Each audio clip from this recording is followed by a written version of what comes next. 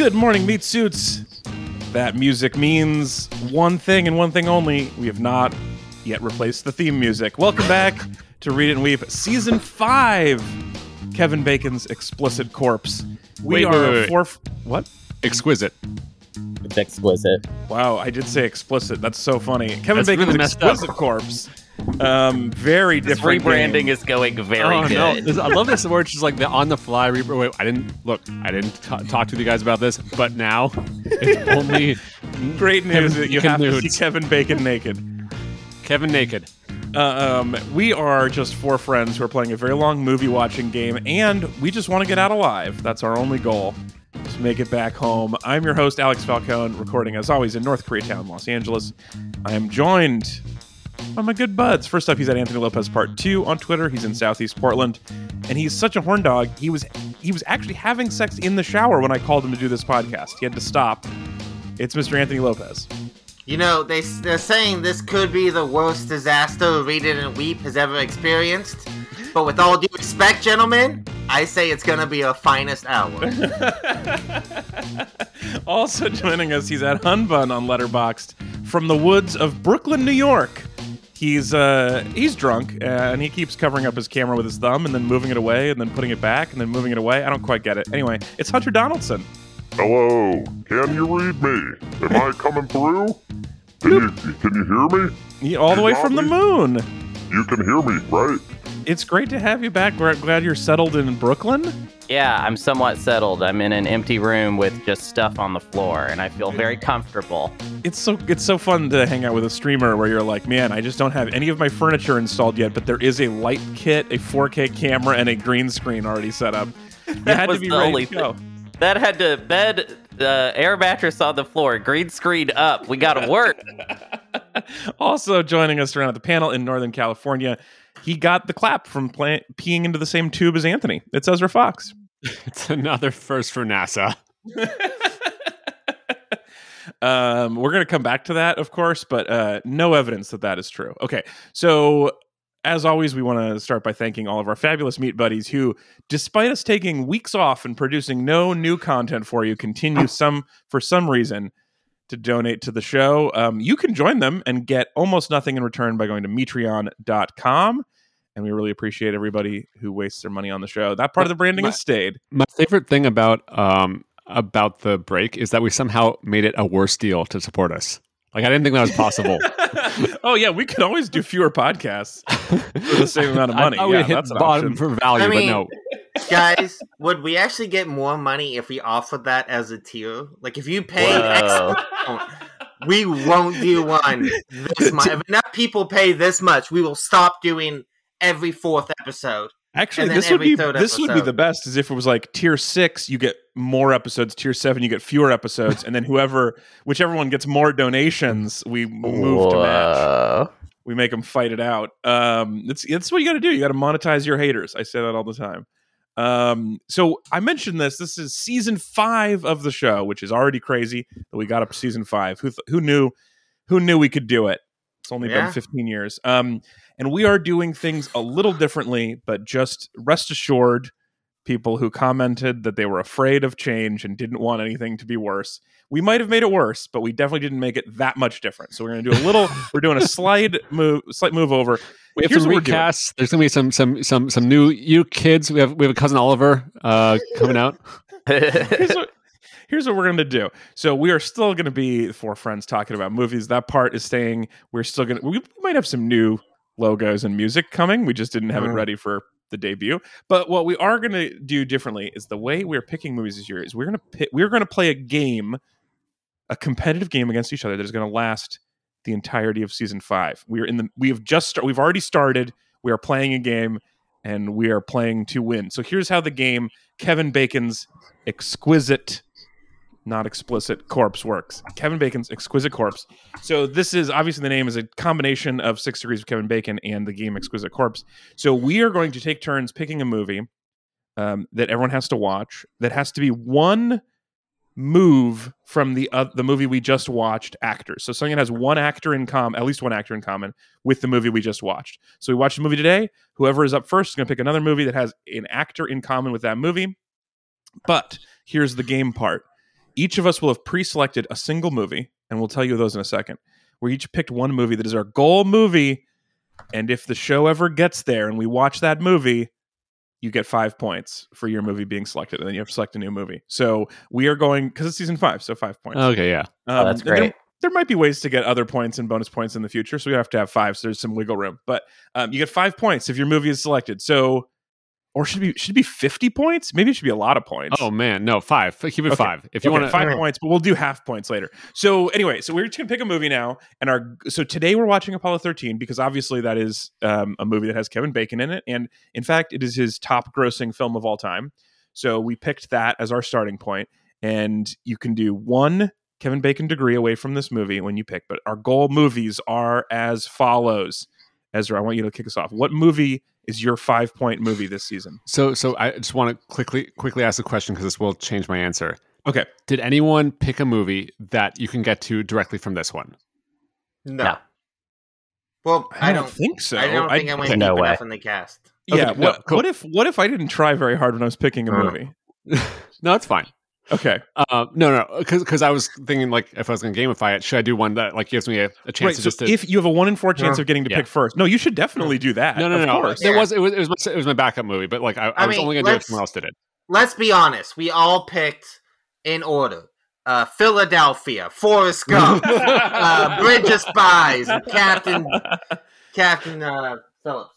Everybody gets a chance for 5 points No. today. I mean, there'll be more points in the future, so I don't hate that pick. Okay, so my movie is it's one of my favorite movies of all time. It has an insane cast. Eternal Sunshine of the Spotless Mind. Interesting. Michel Gondry's. Yeah. Chloe Kaufman's. Perfectly pronounced. Very good. The Spotless Mind. Eternal Sunshine is a great pick. Quick question, as we'll probably talk about it if we get to it. But is the ending of that movie happy or sad? I always like getting people's opinions on this. For me, it's happy. Yeah, exactly. Okay. So a lot of people view it as a tragic ending, and it's just interesting. You really can tell a lot about how a person sees life and relationships by how they interpret the ending of that movie. So I love this pick. You got some good choices in here. You got Jim Carrey, Kate Winslet, Kirsten Dunst, Mark Ruffalo, Elijah Wood, David Cross. That would be a hell of a move if you could do a David Cross move. Yeah. Old Wilkinson. Yeah.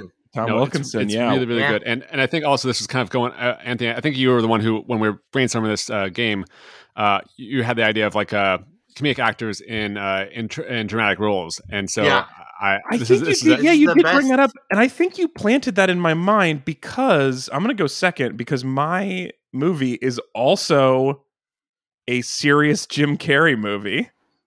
I picked The Cable Guy as my movie. Yeah. Well, I mean, Cable Guy's more of a dark comedy. It's not a serious. Okay, sure. I thought you were gonna. It's still a Jim Carrey movie. We'll say that. Yeah. I was torn between this and the I can't believe that two people. We only know two guesses that you could get to them from each other. I'm very excited. My backup was going to be Truman Show because then I could go directly with Ed Harris. I was thinking about Truman Show and but I was just like looking at these two casts and one of the things I love about this. Not only is Jim Carrey in both these movies, but also David Cross is in both of these movies. Oh my god!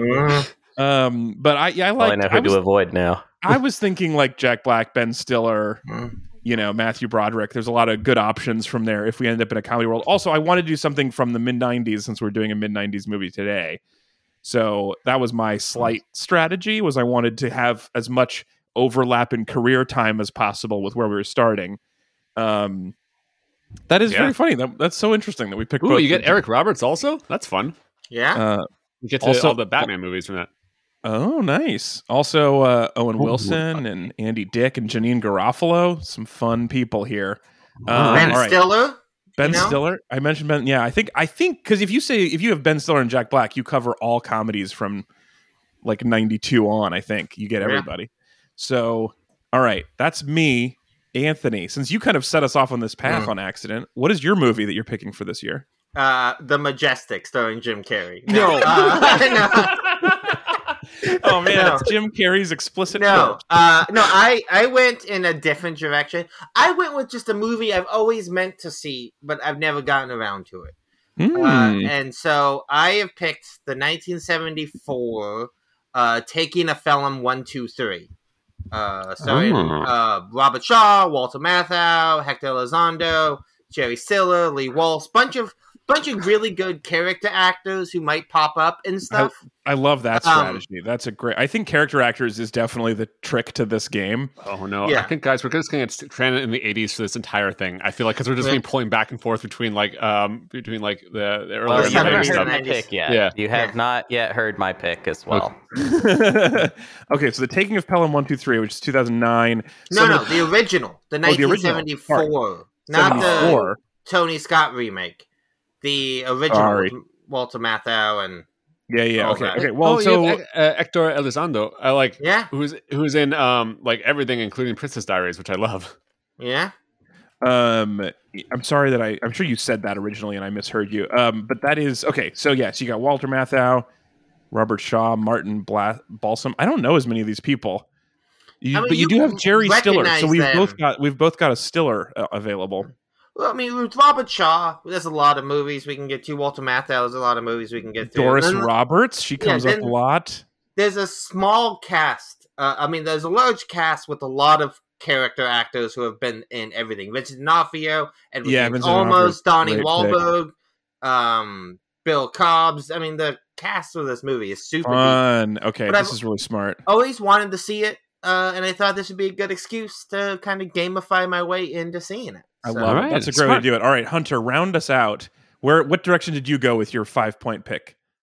I should probably change my pick, but I think I just maybe approach this with a slightly different philosophy than everyone else. Okay, but I'm very excited, and I think that the more different philosophies, the better the game is, I think. I think this will ruin the game, but my pick, I just want to stress, so you're going to have to, the only way this is going to work for any of you is if you just avoid me. Whoever goes after me, they will have no way of ever scoring their point, because my pick is Battleship Potemkin, the Soviet Union movie film from 1925. It only has actors that were alive in 1925 in it. It's one of the most important films ever made.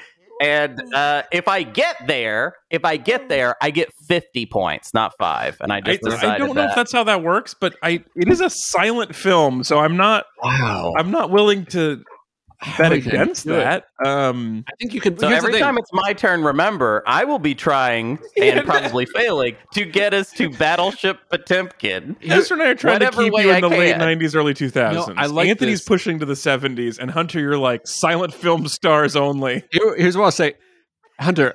You can get 10 points for this, but you can use some of those points as bribes. Okay, I'm gonna. I'm gonna have to make a deal with another player in order to get this. Ooh, I do like that, because Ezra and I definitely could have a thing where we teamed up that would definitely help us both. Because basically, depending on our order, if one of us scores and the other one's next, the other one gets to score as well. So yeah, I mean, if any of you pick Ed Harris as your go-to from here, we can get to Jim Carrey real fast. Yes, that was my thinking. Yeah.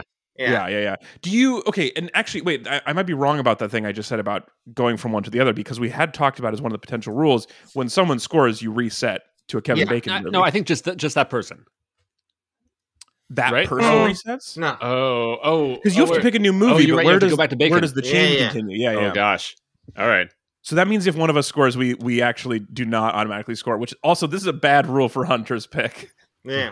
Because if anybody scores, even if Anthony scores, we ended up in the 70s and you're like, we're on the way. Nope. You guys are going to score like 5 times before I give up and pick a different movie. I thought we were going to, every time someone scores, we all pick new movies instead of fresh. Oh, that could work. What? No. I have to be able to re-pick, because I want to get to Battleship Potemkin. I don't care how long it takes me. Okay, how about this? When one person scores, everyone has the option to pick a new movie, but you don't have to. Yeah. You can you can pick another one in addition to the way you do Ticket to Ride. Oh, you can draw 5 new routes and keep 3. I like so that, we're going to actually. start with the simplest rules possible now because I know we're going to complicate it later on. So any rule change that can get 3 votes becomes canon. So presumably, so at this point, we're going to assume there's going to be some high scoring games, but this is the game now. So we're starting with Apollo 13 today. We're going to talk about that in a second. And each of us is trying to get when it's our turn to pick the movie towards one of our choices for movie, which for me is The Cable Guy, Ezra, Eternal Sunshine of the Spotless Mind, Anthony, The Taking of Pelham 1, 2, 3 from 1974, and of course Hunter's classic pick, Battleship Potemkin. Well, I was, Apollo 13. It's about a ship, and I was thinking about ships. Oh, that's and a good movies move. about Yeah. ships. You can't go actor to actor there, but you can go. It's maybe there is. Because there's that, the submarine that lives in the water in Portland. There's like that diesel submarine in the river. That submarine has been in like 9 submarine movies before it ended up in Portland. So maybe your move here, Hunter, is like the submarine set.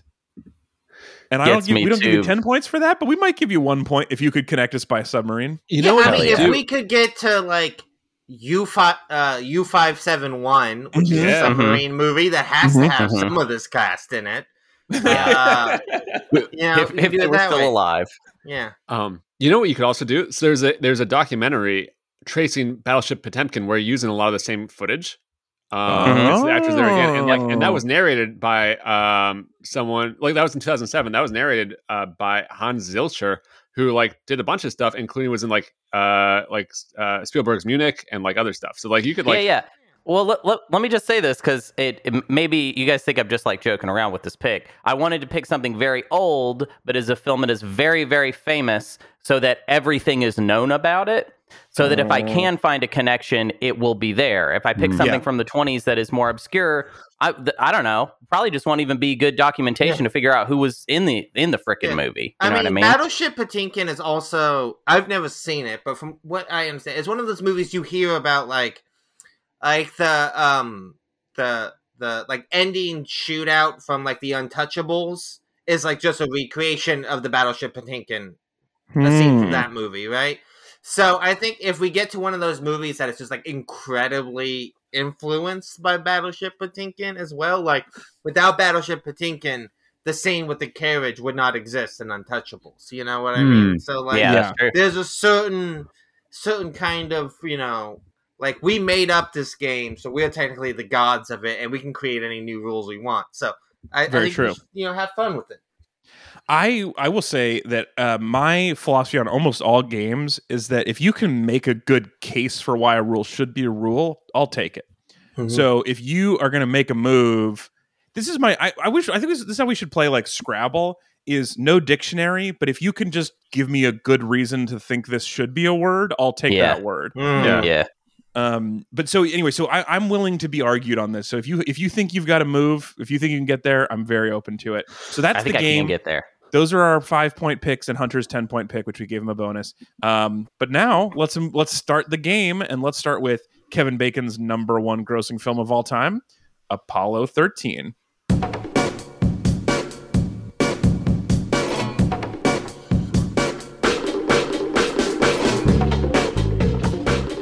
I will say, this is my main weakness here is just not putting enough time into the researching and characters and knowing because I don't know, and not knowing enough about people's careers. Because my guess is there's some moves that I could make that would be very smart.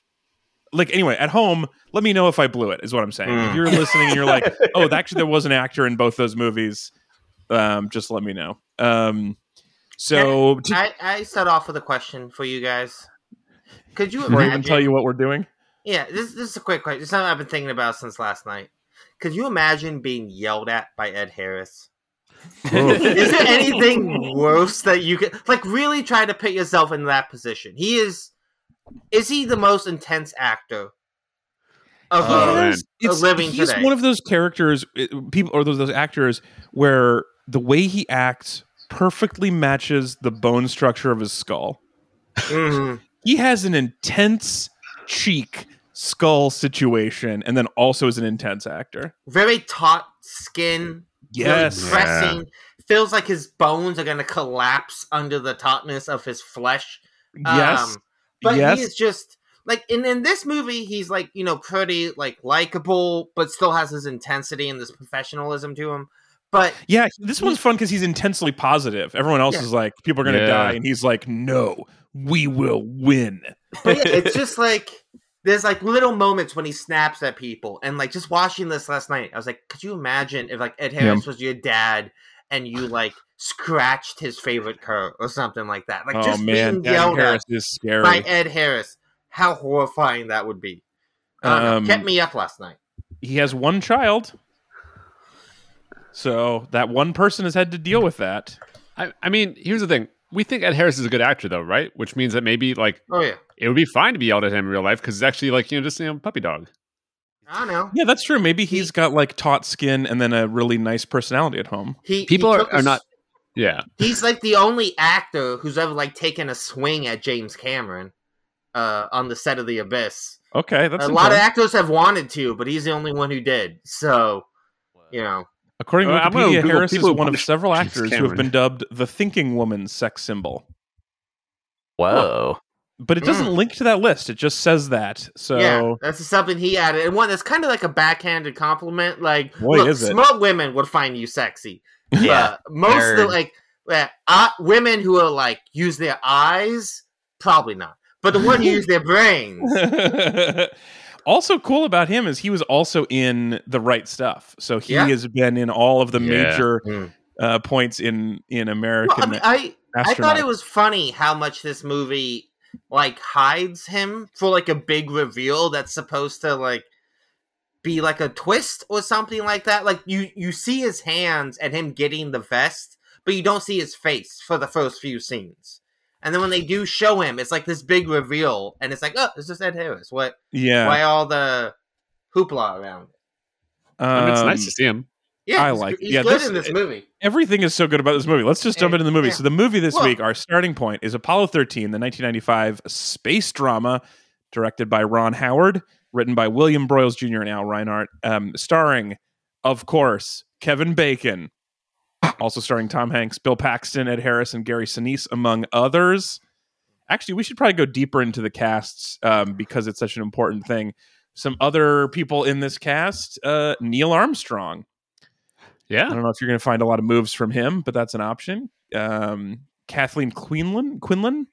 Yeah, I mean, this movie is filled with that guy, character actors. Like, everyone in the back. I mean, Clint Howard himself. Yeah, you could get to like a million things from. Clint's my move if it's my turn. Clint is definitely my What's my another way. Clint thing? Clint's been acting since he was a child, so Star Trek? a long time ago. Okay, well, if he's been acting since a child, that's very helpful to you, Hunter. You need his kiddest movie. Yeah.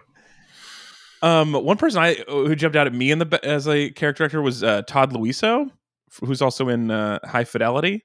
Mm-hmm. Yeah. He's just there in one of the scenes. Xander Berkeley. Clint is that guy. Oh yeah. He's Ron Howard's older brother. He's in all of his movies. He's been in a bunch of stuff. Yeah, good for him. Yeah. Oh, also, I'm not telling you how to live your life, but he is also in the Grinch movie starring Jim Carrey. Yeah, another Ron Howard movie. We could get two moves to Ezra and I's picks like pretty 9 easily. Different ways. Like we don't even have to fight over which way to go. So that's the cast. It's obviously this movie is based on the 1994 book, so quick turnaround. Lost Moon: The Perilous Voyage of Apollo 13, written by Jim Lovell, the astronaut, and Jeffrey Kluger, someone who can actually write. And that is our movie that we are starting out with today.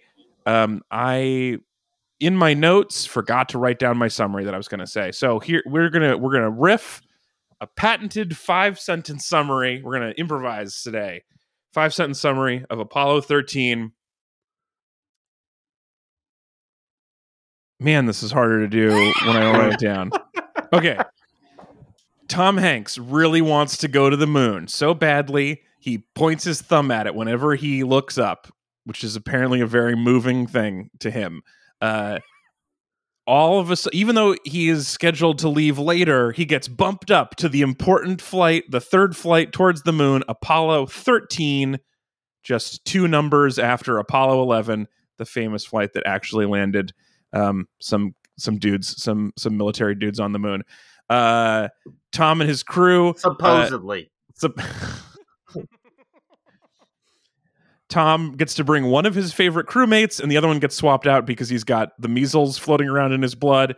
They go up into space, and during a routine stirring of oxygen tanks, which we all know you have to do. You got to stir it, otherwise it gets sour. If you shake them, it's going to ruin it, the flavor of them. So always stirred oxygen tanks. They blow the hell up. That's what happens. It blows up the side of the spaceship, and all of a sudden, what went from a routine mission to the moon turns into a non-routine, very exciting rescue sequence in space.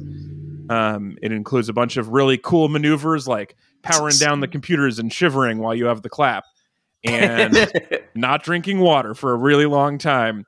And what I would argue is the greatest moment in film history, possibly in human history, where a bunch of nerds have to make a square filter in a round hole using just garbage. That is it's definitely one of my favorite things I've ever seen in a movie, is when they're like, you have to get this in that using only this. And then shakes out a box of garbage on the table. Oh, that's what makes me want to be part of NASA. Yeah, this movie, I mean, that sequence, some of the dialogue, and there's something about, like, do you remember when special effects used to be, like, special? Yeah. Like, around this time... actually putting someone in zero gravity? But no, like, this time in movies, when, like, you know, we're just coming out of Jurassic Park and T2, and it's like CG is, like, really allowing us to do new, exciting things, rather than just everything being CG in it. It's kind of like the moon landing. Right? Like, the way that CG now is so just like, you know, just a thing that happens. We all know about it. We just accept it. We don't really think about it. But this movie really came out at a time when it was like, you're not going to believe what they can fucking do with these computers. Right? Yeah. And it's just like the visual effects in this movie, for the most part, still hold up really well. So there is a ton of practical effects, right? Like, they actually did, for example, shoot huge portions of this movie in zero gravity. First movie to ever do that. But just doing the vomit comet up and down and shooting like 5 seconds at a time between them throwing up. Yeah. They shot a lot of 23-second takes is the most they could get from the vomit comet movie. Which is so crazy. That is a hard way to make a movie. Just really quick on that moon thing. So I've been to both the Kennedy Space Center in Florida and the Johnson Space Center in Texas. And at both of those visitor centers, when you walk in, just like at a lot of theme parks, the first thing they do is they take a picture of you in front of a green screen and then try to sell you a print of the photo. Yeah. So you go into Johnson. The first thing you do at this big NASA Space Center is they take a photo of you, make it look like you're on the moon, and then try to sell that picture. Like, they're not even hiding the fact that they can make people look like they're on the moon. They're just going straight into it. That's their first sales. They have the original Apollo 11 technology just sitting there in the lobby, photoshopping you onto the moon.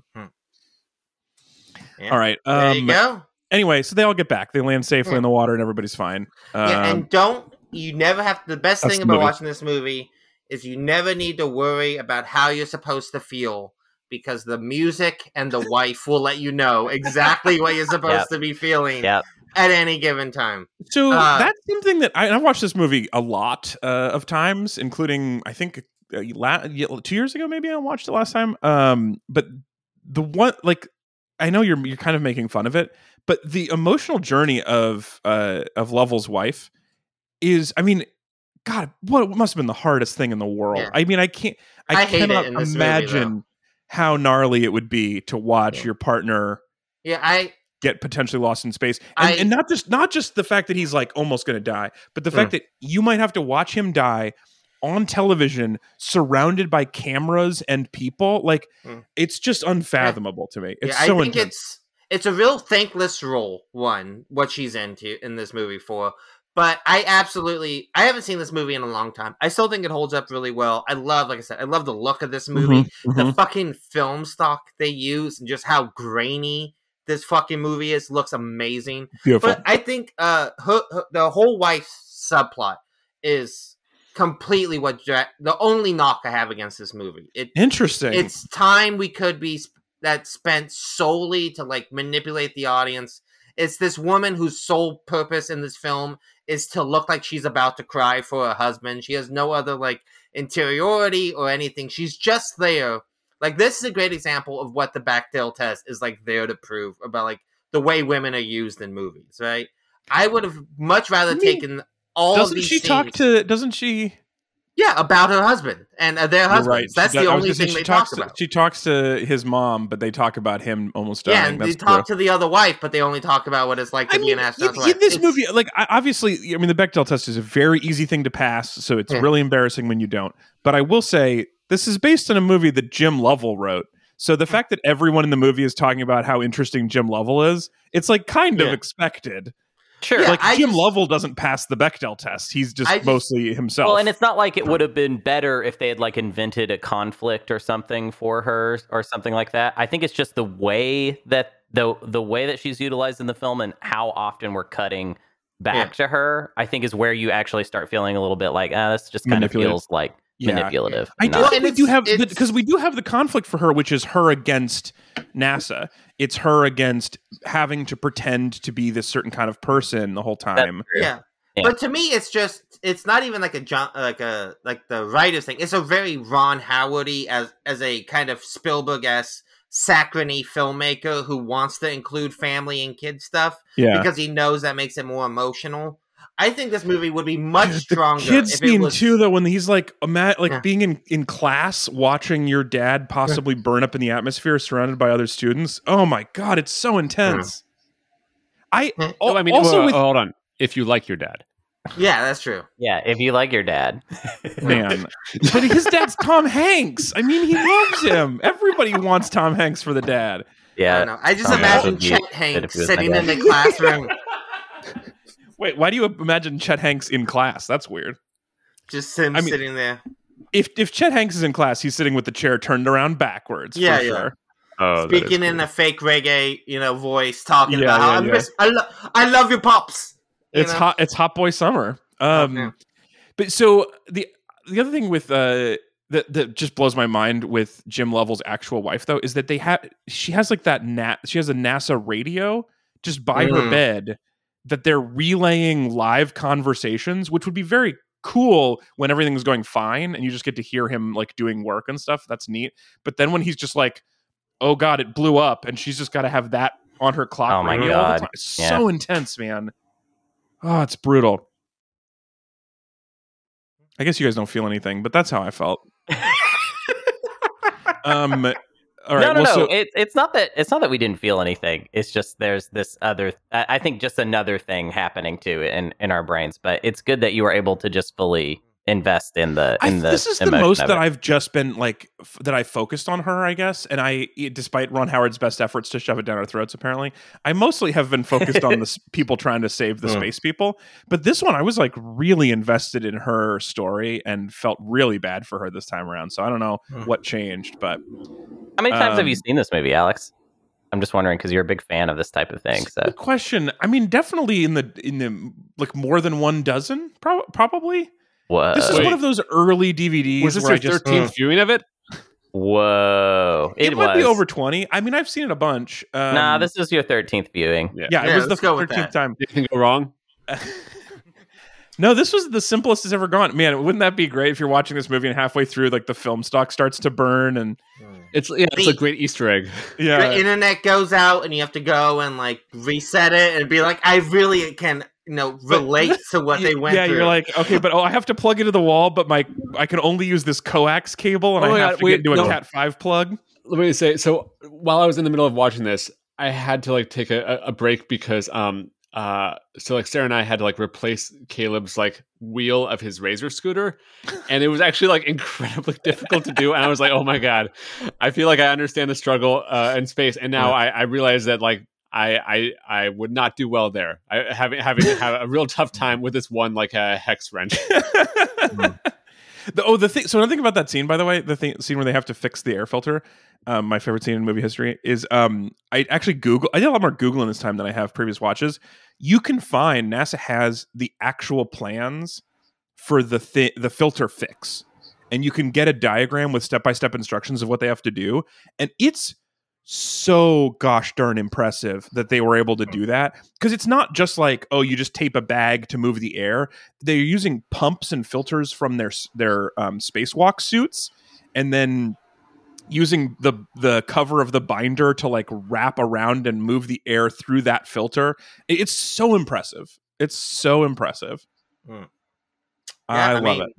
You put a bunch of engineers in the room, and they'll do some engineering. You know, Yeah, whoever would have thought. Man, they'll drink a lot of coffee.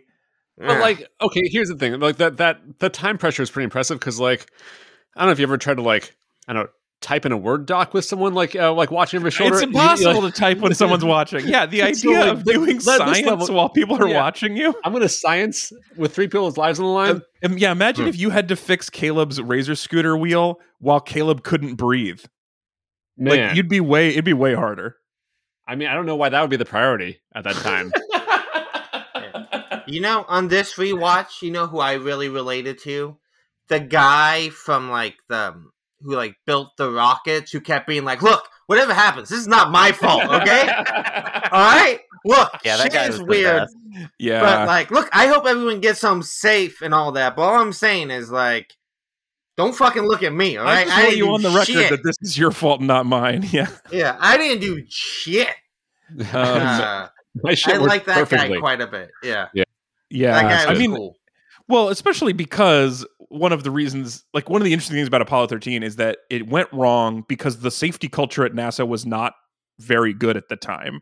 And it led to a lot of accidents. But then it actually got a lot worse because Apollo 13 was a triumph. And so it just made them even more confident that they don't have to be safe because they'll solve it and they'll be heroes for it.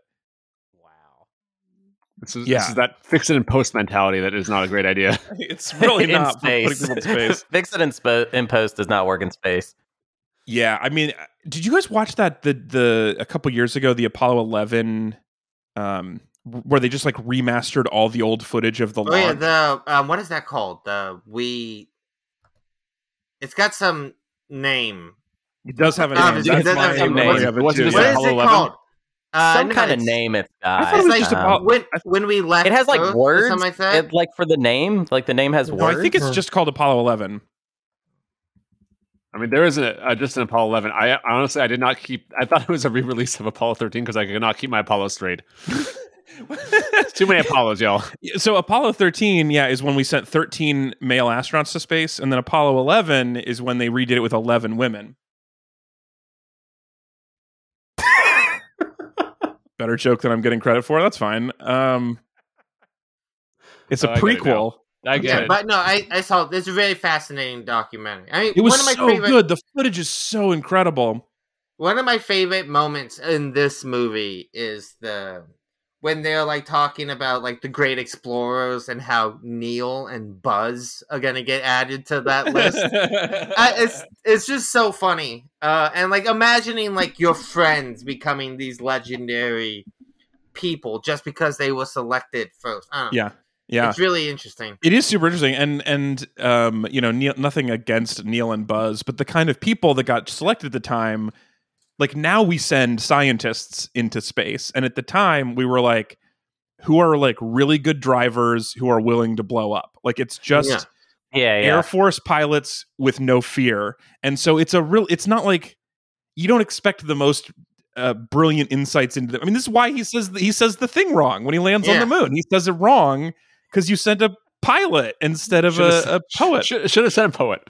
I always feel weird about Michael Collins, right? Who's just like hanging out and not actually. What the guy? He's the designated driver to the moon. He was the DD. He just floated around and helped them back afterwards, and no one knows his name. Yeah, I have to look it up. Fascinating guy. I got a question for you guys. So, especially Alex, because I think you obviously really love this movie. I'm so ready. How do you feel about? Okay, so Tom Hanks won 2 Oscars back to back, and then this was the one that was the combo breaker. He was nominated for this, and he lost. All right. So, out of Philadelphia, Forrest Gump, and this, do you think if you could take an Oscar from one of those movies and give it to Tom Hanks in this one? Obviously we take it away from Forrest Gump, right? I mean, Forrest Gump is not Yeah, I mean, no, people now don't talk about what an incredible movie Forrest Gump was. Do we talk about Philadelphia still? Like, Philadelphia fucking rules, man. I I have not seen Philadelphia, but I've heard Oh my people say God. that it is good. But Forrest Gump is like a weird, corny movie Yeah, it's true. I mean, with a Philadelphia lot of questionable decisions. is phenomenal. I hadn't seen it till like a year or two ago.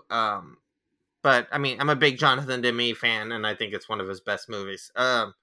But Forrest Gump is the kind of movie that wins Best Picture type Oscars because it's like it just has that. It's got the right amount of oogie feel to probably win. Yeah. Well, like Forrest Gump is like lab grown, designed to like appeal to boomers. Yes, exactly. And this sense of superiority. So, boomer nostalgia movie for sure. Yeah, I think this definitely would be up. I mean, Tom is fine; he's good at it. But also, he was acting in Zero G, which no one ever done before, so that's pretty impressive. All right, what about? Okay, what are your other? Okay, the other big Tom Hanks true story movies. This, Bridge of Spies, Captain Phillips. Oh wait, Catch Me If You Can. Catch Me If You Can. I guess that's a true story. Yeah, it is. Well, it's a true story as written by a con man. So you sort of assume that's true. I mean, also, I guess I'll say, right? Didn't he make a post-apocalyptic one? We don't know. That's not a true story, right? Like that will become true, most likely. The true is that the Oh right, Cloud Atlas. Cloud Atlas, yeah, that could be true later in some other. The Da Vinci Code, that all happened, Sully though, also, right? Did we say that one? Sully, Sully. I've actually seen Sully. I really want to. No, I'm good. I don't want to see it at all. This movie was like a very quick turnaround from the book. It was like clearly being produced while the book, while the book was being worked on. But movies based on true stories where the true story just happened the year before, I can't do it. And Sully was one of those where it was like, as he was landing, somebody was selling a script. Right. Yeah. It was just too fast. It's gross. Well, I mean, there was like a 9/11 movie that came out on like 10/11. Like it was too fast. I mean, Captain Phillips had a quick turnaround time, but Captain Phillips is genuinely incredible. I think that's still my favorite. I don't either. Captain Phillips, it's the "I'm the Captain Now" movie. Yeah. But it's about a captain of a shipping boat that gets taken over by pirates. But it's a pretty good movie. The last 5 minutes, Tom Hanks does literally the best acting I've ever seen in my entire. I think of his career. I would love it if the Academy Awards were like, look, this is not for the movie, but this is an Academy Award for those 5 minutes at the end of Captain Phillips. I like that. There should be more specific, because then that way people would figure out what good acting is. Because I feel like a lot of people don't know. To be honest, it needs to be pointed out for them. Didn't Alec Baldwin win an Oscar for 5 minutes of Glengarry Glen Ross? He didn't win an Oscar. I mean, it's just great. You have what is her name from Network, who's only in the movie for 6 minutes, and she's only in the movie for one scene and in the background of another scene. But she won Best Supporting Actress. That's like the shortest amount of time. Dude, that's a great fact. Is the best acting per minute? Of all time. Yeah, I mean, Anthony Hopkins won for Silence of the Lambs, and he only in that movie for 13 minutes. Is that true? Like that? Yeah, it's funny that movie is not about Anthony Hopkins. It really seems like it from popular memory. Yeah. Wow. But yeah, he's one of those best Oscars to limited screen time ones, like Anthony Hopkins and the woman from Network. Okay, since we're talking about acting, I just want to say I actually liked Kevin Bacon more than Tom Hanks in this movie. I thought Tom Hanks' character was a little too... I don't know, it seemed like a story written by the actual guy, and so his character was a little too perfect, and Kevin Bacon had stuff going on. Totally. Kevin Bacon Jack Swigert is a much more interesting character in this movie than Jim Lovell. Although the thing about one thing about him, so Swigert is the one who gets put in, because Ken Mattingly had potential measles and gets kicked out. Which is, there's so much about this that I think is actually kind of weird in the movie. One of them is they kind of treat the flight surgeon like he's a douche for saying, "I'm not going to send you in space when you have disease, when you have measles in your blood." that's a super reasonable thing, and the way that it Gary Sinise looks at him and goes, "I don't have the measles. I'm not going to get the measles," as if you could know either of those things. But I mean, That's Alex, true. doesn't this tie exactly back in with the we now send scientists? We used to send jocks. Yeah, totally.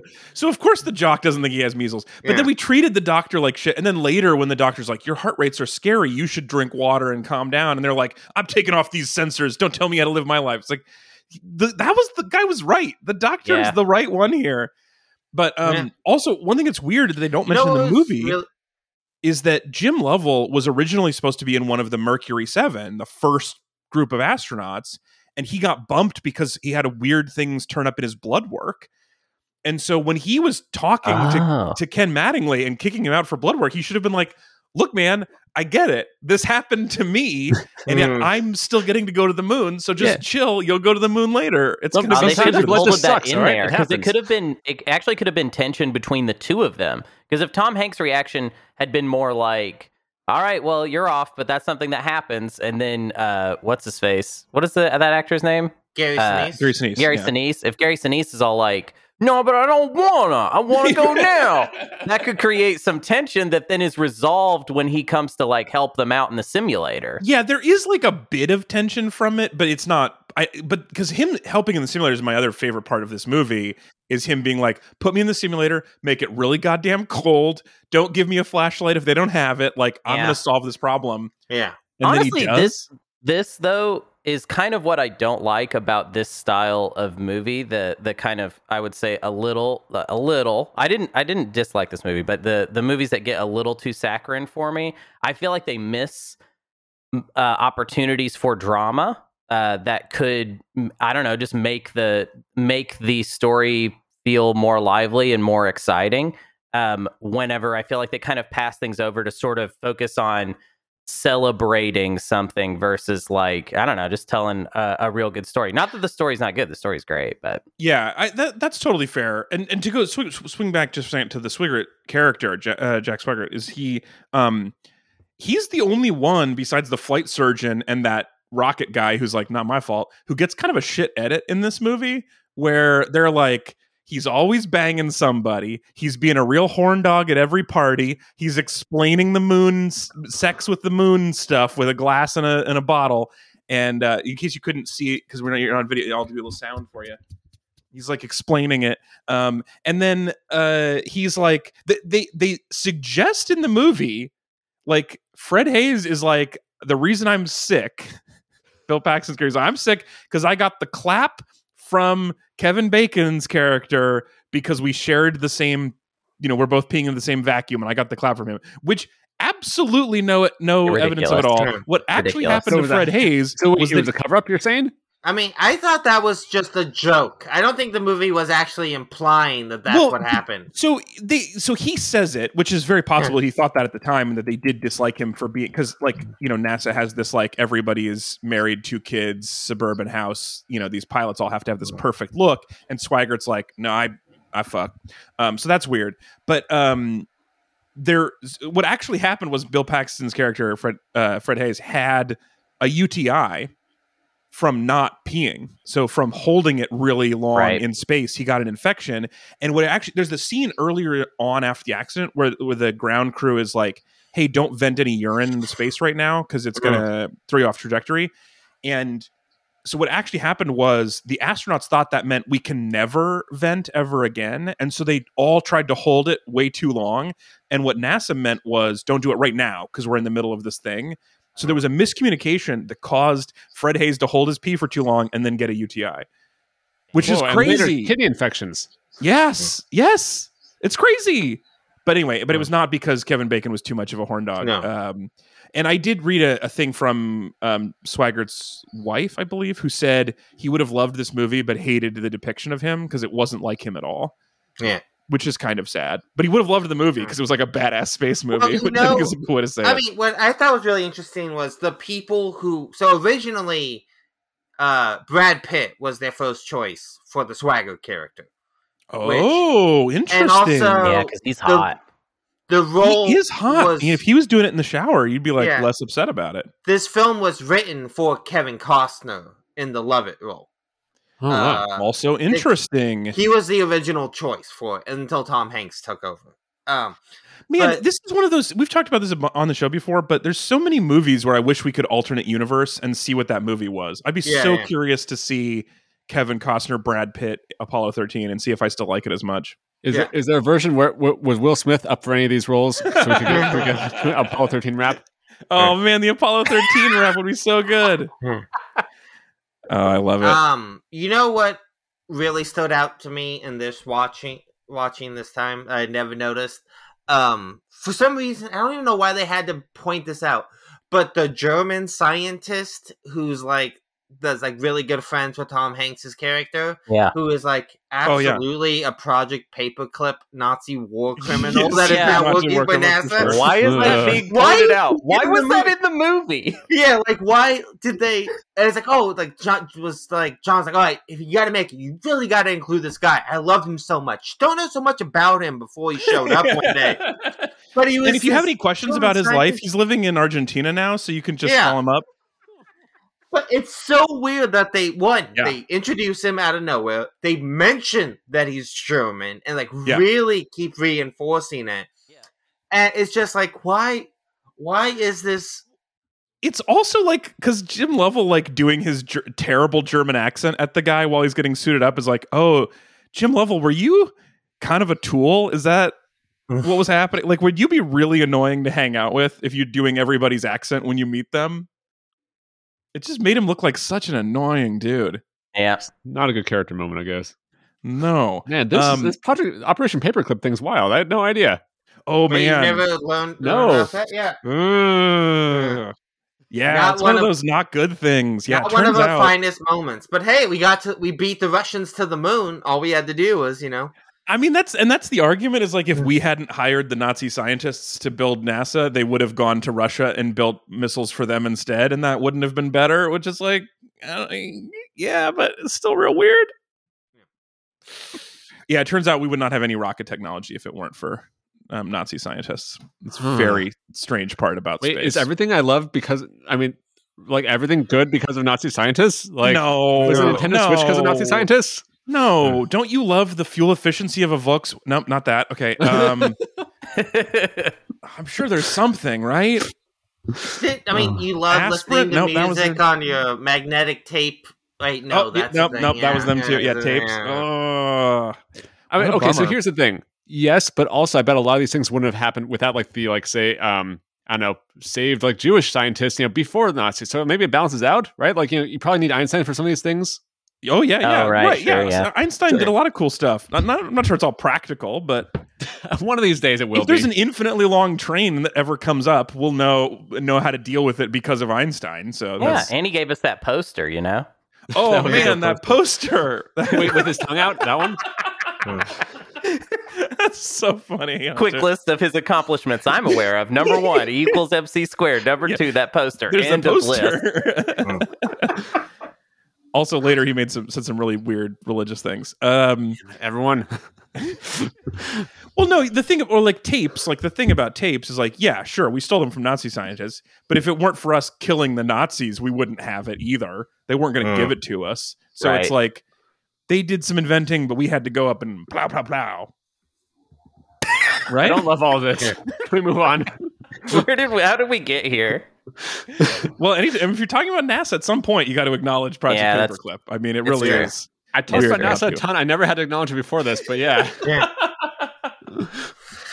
Yeah. I watched a play one time. I wish I could remember what it was called, but it was about a scientist from that program, and then later when he was in his late 90s, everyone was like, oh, actually, no, we hate you because you're a Nazi, and then he couldn't get a house anywhere, and it was really sad. And it was a weird point of view for a play to take. That's all I remember about that. But yeah, real bummer about the Nazis. All right. Yeah. In summary, but good work, Tom. Any other final thoughts about Apollo 13 before we move on? Or does that about sum it up? Yeah, where's it going to be on our master list? Well, so that's segment 3. So let's just slide right into segment 3, the master list. Okay, so one more thing we're going to do a little differently this year. One part of the game that we're playing in season 5, Kevin Bacon's Exquisite Corpse, is the master list. So every movie that we watch this year is going to be ranked in a list against each other. So we're just going to vote on where the movie goes on the list. So obviously, no one's going to make an argument right now that this should be anywhere but number 1. Mm-hmm. Because it is literally the best movie we've watched in season 5. Hold up. So we could start at number 1, or we could start at number 999. So we're going to watch 1,000 movies this year? Yeah, wait. I feel like we're going to watch. Well, yeah, okay, fine. We could start at 52. Probably 50. We're going to take some vacation time. We at least take 2 weeks off, maybe 3. Oh, 13's a solid option. Yeah. But I think start at 0. We got to start at 1. I think we have to start. All right. As of right now, as of the rankings, I'm crunching the numbers. I'm checking them twice. Good. Apollo 13, number 1 movie of all time, according to season 5 of Read in a Week. That's an interesting point, but I just want to give you a counterpoint, which I was also looking at the numbers, and as far as I can tell, it is the worst movie we've watched in season 5. I'm curious also, though. Okay, so yes, it is number 1, best and worst. Does anyone have a guess of where you think it'll end up? Like, say between 1 and 48, where do you think this is going to be in the pantheon? Well, I think it's going to be Battleship Potemkin, and then Apollo 13. I like that you believe in me. Yeah. Thank you for believing in Team Potemkin. I don't even know if it'll be the best ship movie by the end of the year. Yeah. Battleship Potemkin is surprisingly good. It's very I'm sure good. It's great. And if you watch U-571 on the way there, I like a submarine movie, man. I'm up for that. I have a question. Can you go back to Apollo 13 for a minute? Yeah. We never left. Can this story ever get retold, you think? Do you think somebody could eventually make another movie about Apollo 13? Or is this one of those, like, we made the Apollo 13 movie. It's done. We don't need to ever make another one. We talked about this a little while ago. I feel like remakes should only be allowed on movies with, like, 50% or below Rotten Tomatoes or whatever. Like, it should only... There's a remake? You should only remake movies that are bad to try to make them better. If a movie's don't even mean good, a remake. I mean just someone telling this story again from a different, like, somebody who just wants to also tell, like, there's a lot of historical events that have multiple different movies based around them, right? Because different filmmakers are attached to the material. Oh, so you're saying, like, not a remake, but just like it's Apollo 13, but from the point of view of the flight surgeon. Yeah, it's just like, could somebody make point of view of the wife? I think I would have would like that movie, actually. Yeah. Or Marilyn Lovell's movie where she's like, look, I'm an interesting, complicated character, and I sometimes talk to women. Yeah, Apollo 13 that takes place entirely inside the capsule in one long shot or something like that. Right? Yeah, but that's almost what we got. I mean, they do spend a lot of time in that capsule. They're very clearly proud of that capsule. So what happened? But what happens, because you were saying they were shooting 23 seconds at a time in the vomit comment, the Russians did just send a movie crew to the space station to shoot for 10 days. So maybe that whatever the story is, it's because technology's gotten to the point where we're shooting movies in space all the time. There's like Disney has a floating, like the Disney International Space Station, which they originally built not to shoot in zero G. They originally shoot just to get away from union dues. Yeah. But we're going up to the disc for the week. There's no SAG in space. Exactly. So they're like, you're going to get $9 for this, but you have to film it in space. But yeah, so maybe they're going to reshoot it when they're like, oh yeah, we just have the space station that we use for filming anyway. We got the space back lot. So they're going to refilm it up there. That's probably something that'll happen. Yeah. With more accurate zero G. That is a possibility. I mean, of all the things technologically that are going to change that would make it better, that's like the one thing you could do that would actually improve on this movie's look is if they could do longer zero G shots. I mean, there's a lot of different movies about, like, the first moon landing, right? So I'm just wondering, like, is the Apollo 13 story the type of story that could get... What kind of movies are there about Apollo 11? Yeah, there was, like, First Man that came out a few years ago. Man, that's true. Isn't The Right Stuff about... No, so The Right Stuff is about... it's leading up to it, but it's about the Mercury and Gemini programs before it. Before the Apollo programs. Hidden Figures is kind of about it. I'm assuming the new Buzz Lightyear movie is about this. Yeah, obviously that Buzz Lightyear is about for sure. Yeah. Oh, what's that one? The French movie that's like 9 minutes long, where they like shot the moon in its eye. Oh yeah, Trip to the Moon. yeah. Trip to By the the moon. Lumiere Yeah, brothers. Oh yeah, there's Wallace and Gromit, Grand Day Out. Where they go, Fun fact. I would almost picked A Trip to the Moon instead of that would have been a Pumpkin. hilarious pick as well. But yeah, it was gonna be way that'd harder. Be a tricky move. Yeah. No, it's easy. The problem is, Hunter, we'd have to be so close that we would be like, well, we know Hunter is going to get a point if we pick a movie that's older than this. I think that's the thing is like I think Hunter, I think your plan is you have to recruit and like I think we have to feel sorry for you and like want you to win. I think this is how Peanut or one of us gets our 5 points and picks a movie from like the 40s or something closer. Yeah. I think what's going to happen is that I'm going to propose a house rule that if I take us down a certain path, you can't just go back the way we came. Like if I use the Clint Howard time tunnel to get us into the 50s, you can't just take the Clint Howard tunnel back. Yeah. I would say you can't do it. Well, wait, you can't do the same path twice? Right. Like so is that so that's my a reasonable goal would rule be to get us in a place where whatever in 4 movie moves you can't get us out of this weird no area. Backsies. Yeah. Well, definitely no backsies because we're not going to watch the same movie. But I think you might be onto something that you also can't use the same actor 2 times in a row. That might. I think that'll because that's why Clint Howard is the number one pick for where I'm going. And it's going to immediately ruin anybody else. You better hope I'm not the first pick because I'm just going to ruin this for everybody, or we don't do this house. I'll do another one. How about you can also do directly from anything that has Manny Patinkin in it because it's close enough in terms of the name. So Princess Bride, whatever, any Patinkins can go to Potemkin. That's good. I'm open to that. Okay, so we're going to end season 3, Apollo 13, number 1 with a bullet. Is that good or bad? Faster than a bullet. That's how fast it goes. Okay, that's segment 3, and now a very brief season 4, or segment 4, the business. We're still reading your emails. If you've got any thoughts for us, we'd love to include them. Podcasts@read-weep.com. And we have a couple of quick things to do.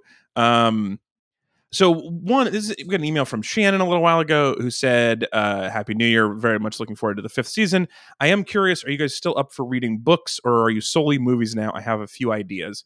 And this sounds like kind of a thing we discuss in a meeting and respond to. But the reason I bring it up on the air is because one of the things I wanted to just put this out there to the listeners, but one of the things about this game is that it will slightly limit our ability to do something that's extremely current or otherwise important to us, or like if we wanted to watch a Poitier film this week in honor of his passing, like we can't do that as easily. So I think this season we will have to do some bonuses with whoever is available to try to keep things current and to do so. So we might have some reading to do, Shannon, as a bonus at some point. So we are open to ideas and thoughts and suggestions, as well as possible sponsorships if you want us to do an episode, but we might do it out of chronology with the game. Yeah, I think you do like a Wayne's World kind of like game off, like, like read a book, game on, go back. Yeah, we could also just do that. We have, one of the things we'll have, because there's 4 of us and there's 4 Thursdays in most months, but there's occasionally 5th Thursdays. So for those days where there's a 5th episode, we're going to have to figure out what we're doing. We have a few options. One option might be that the listeners vote, that you guys at home or the Meat Buddies vote on what move we make from the movie we just watched, and they all either try to help Hunter or hurt him. Could go either way. You better help me. I need your help. He does need all the help. Yeah, the world is hurting you enough. So yeah, so we'll have some options for that, Shannon. We'll either have some game offs or some bonus episodes, but looking forward to hearing your suggestions. And then the other email I wanted to read this week was from Steve. Okay, so Steve wrote in, you guys, this is going to be interesting to you, I think. Steve gave, I think, the definitive answer to our question from several episodes back. So Steve writes, Happy New Year. I was catching up on a recent episode and was intrigued by your question about movies, which were musicals first and then adapted as non-musicals. It's a hard question because a lot of candidates I thought of initially turned out to have a prior, if lesser known, non-musical film version. So, for example, my first thought was The King and I, 1956 Rodgers and Hammerstein musical, which led to the later non-musical adaptation Anna and the King, starring Jodie Foster. However, there was apparently an even earlier non-musical movie in 1944 of the story that predates the musical. So, which I don't know, did we talk about? I think we did at one point. I think we did bring this up before. Musicals based on non-musical movies and how that doesn't count, right? I think we talked about Little Shop of Horrors at one point for that. Yeah. Going back to Steve's letter, other potential candidates have the same issue. Disney made a musical version of The Jungle Book, Peter Pan, and Alice in Wonderland, all of which were later remade as non-musical adaptations. But in each case, there was at least one and sometimes several prior non-musical movie versions. You could make the argument that the driving force behind these more recent adaptations is nostalgia for the musical versions. For example, Anne the King almost certainly doesn't get made if not for the long legacy of The King and I, but it's not, strictly speaking, original musical turned into a non-musical. Okay. However, all of that eliminating options brings Steve to the real answer. I think I found one that actually counts. The original 1977 Pete's Dragon was a musical and was remade in 2016 as a non-musical. And from what I can find, there are no other versions. So there you go. That is a solid actual answer. Pete's Dragon musical remade as a non-musical. So you're telling me that in the history of musical to film adaptations, no one has done it except Disney has done it twice within 5 years. Pete's Dragon and Mulan. Yeah, is what you're saying. I think that is very possible. Although Steve ends with another category to consider is operas, which were later made into movies. So Madame Butterfly debuted in 1904 and has since been adapted for non-musical films multiple times. There are probably others that fit this category, as a lot of old operas and musicals have inspired movies over the years. So that's the only one. So the Pete's Dragon is one that's like we know for sure, and Mulan we know for sure. And other than that, there's like some questionable ones, and maybe if we talk about operas. Thanks for another great year of the podcast. Best, Steve. So thank you, Steve, for that really good answer. Really good answer to that. So I think that's definitive. I think I mean, this could be one of those podcasts where for all of the next year, we're like, oh, there's another one. But I think that was pretty definitive. We might be done with that question. So thank you, Steve. If anybody else has any emails, thoughts, questions, comments on the game, house rule suggestions, suggestions of missed plays, let us know. And now, to wrap up the business, it's time to figure out what we're going to watch next week and whose turn it is. So, we are going to set... Did we decide if this was going to be the same each month or it was going to change each month? I think it has to be I think let's keep it the same for now. Each month. Great. Yeah, we'll find out if that sucks. So, I am going to do... I've put our 4 names into cells A1 through 4 in a spreadsheet, and I'm going to randomize cells, randomize range, because that will give us the 4 people in order. So the upcoming order is Ezra picking first, then Alex, Anthony, and Hunter. Sorry, buddy. You're going to have a tough time anyway. So put this down. But it could have instantly made it more difficult for everyone. That is very true. So Ezra, I'm going to stall for a second. Well, you might already know. I know. You know what your movie is. Okay, so let me make a note of this first. Season 5, run, order. All right. Now, without further ado, Ezra. This is weird now. Because now that I know it... Wait, sorry. Who was second? Me. Oh my gosh. You. Right. Right?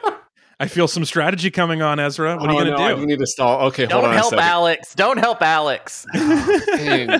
So this is a lot weirder now. Okay, I'm gonna need a minute. Ezra, I already finished stalling for you. You have Ezra. Think about this. Let me talk to you real quick. I'm gonna need so much help. Okay, in order to get my point. So I just want to get dirty right away. If you don't make it hard for Alex to get his point, and then I will make sure that it's easier for you to get your point because I go before you. Okay. Can I just say, Hunter, you are the setup man for Ezra. Yeah. Can I just say I was hoping to get pulled just because I really want an excuse to watch Bill Paxton's Frailty because I haven't seen it in a long time. It's like the one movie he directed. And that'd be kind of fun to watch. Also, Bill Paxton is in U571. So if you wanted to start with the submarine thing. Well, I would also say, Ezra, that both of us wanted to watch The Truman Show anyway, so I think you should just pick it and go with your gut here. No, Come on, Ezra. I'm gonna do a different one because here's the thing. I feel like I can't set it up to be good this time without actually, I think, helping you win. So I'm just gonna do a movie that I want to watch anyway. Okay. So your strategy is to hurt me and not to help. Oh yeah. But I'm gonna help Ezra. I'm gonna help Ezra. Great. We're watching. We're going off of the Paxton route out of this. Okay. And I think older. Like I think more recent stuff is going to help me because like I'm 2004. So I feel you want to go forward in time. Yeah. So we're going to The Edge of Tomorrow. Edge of Tomorrow. Live, Die, Repeat. Yes. So I don't know this. This is a 2014 Tom Cruise movie. Yeah. The Cruise Whistle forever. Emily You guys, Blunt. wait, have you guys never seen this? I've never not. seen it, and I'm so excited. Oh my god, it fucking rules. Really? It is, yeah, it's one of my favorite Tom Cruise movies Really? of all time. Yeah, it's Doug Lineman directed it. It's based off a manga. It is fucking great. There's a lot of fun routes off of this, right? So you get Brendan Gleeson as well, in addition to Emily Blunt and Tom Cruise and Bill Paxton, of course. But yeah, I would say this is my, I think, a perfect 2/3 of a movie. I will say. But yeah. So that's what's Jeremy next. Piven. Yeah, there's some good people in here. All right, well, that is officially the movie we're going to be watching next week. We're going to be watching The Edge of Tomorrow from 2014, and we went there from Apollo 13 via Bill Paxton, so we can't use Bill Paxton to get out. So that's the pick for move number 2. The ranking next week's going to be fun. Well, yeah, this is going to be interesting. So move number 2 of Kevin Bacon's Exquisite Corpse, 2022, The Edge of Tomorrow, starring the cruise missile. Ezra, I'm very happy you picked Okay, this. good. This is a very this good is movie. This is very exciting. I'm glad we get to watch a good movie. All right, that's it for the show. Thank you so much for listening. Please, I would like the feedback as much as possible on the rules. We're going to have to keep learning as we go. We decided in all of our meetings we had gotten way too complicated, so we pared back down to basically like 2 rules, and we'll argue about it as we go. So we need your feedback along the way to keep this fun. I would also be very open to, if you wanted to pick at home, if you wanted to pick a goal movie and see if you can lobby us to get towards your movie, I would also be, you can play the home game here as well. Even if you just know you could get there in one move, that would also work. So pick your movie and then let us know if you would have gotten there. And we'll talk to you guys next week for The Edge of Tomorrow. Email us podcast@read-weep.com. Thanks to all the meat buddies who support the show for some reason. Thank you for hanging out, Ezra. Hunter, good to talk to you, buddy. Yeah, love it. Good luck with your new place. And Anthony, always a pleasure. Always. All right, we'll talk to you next week. Goodbye. Season 5.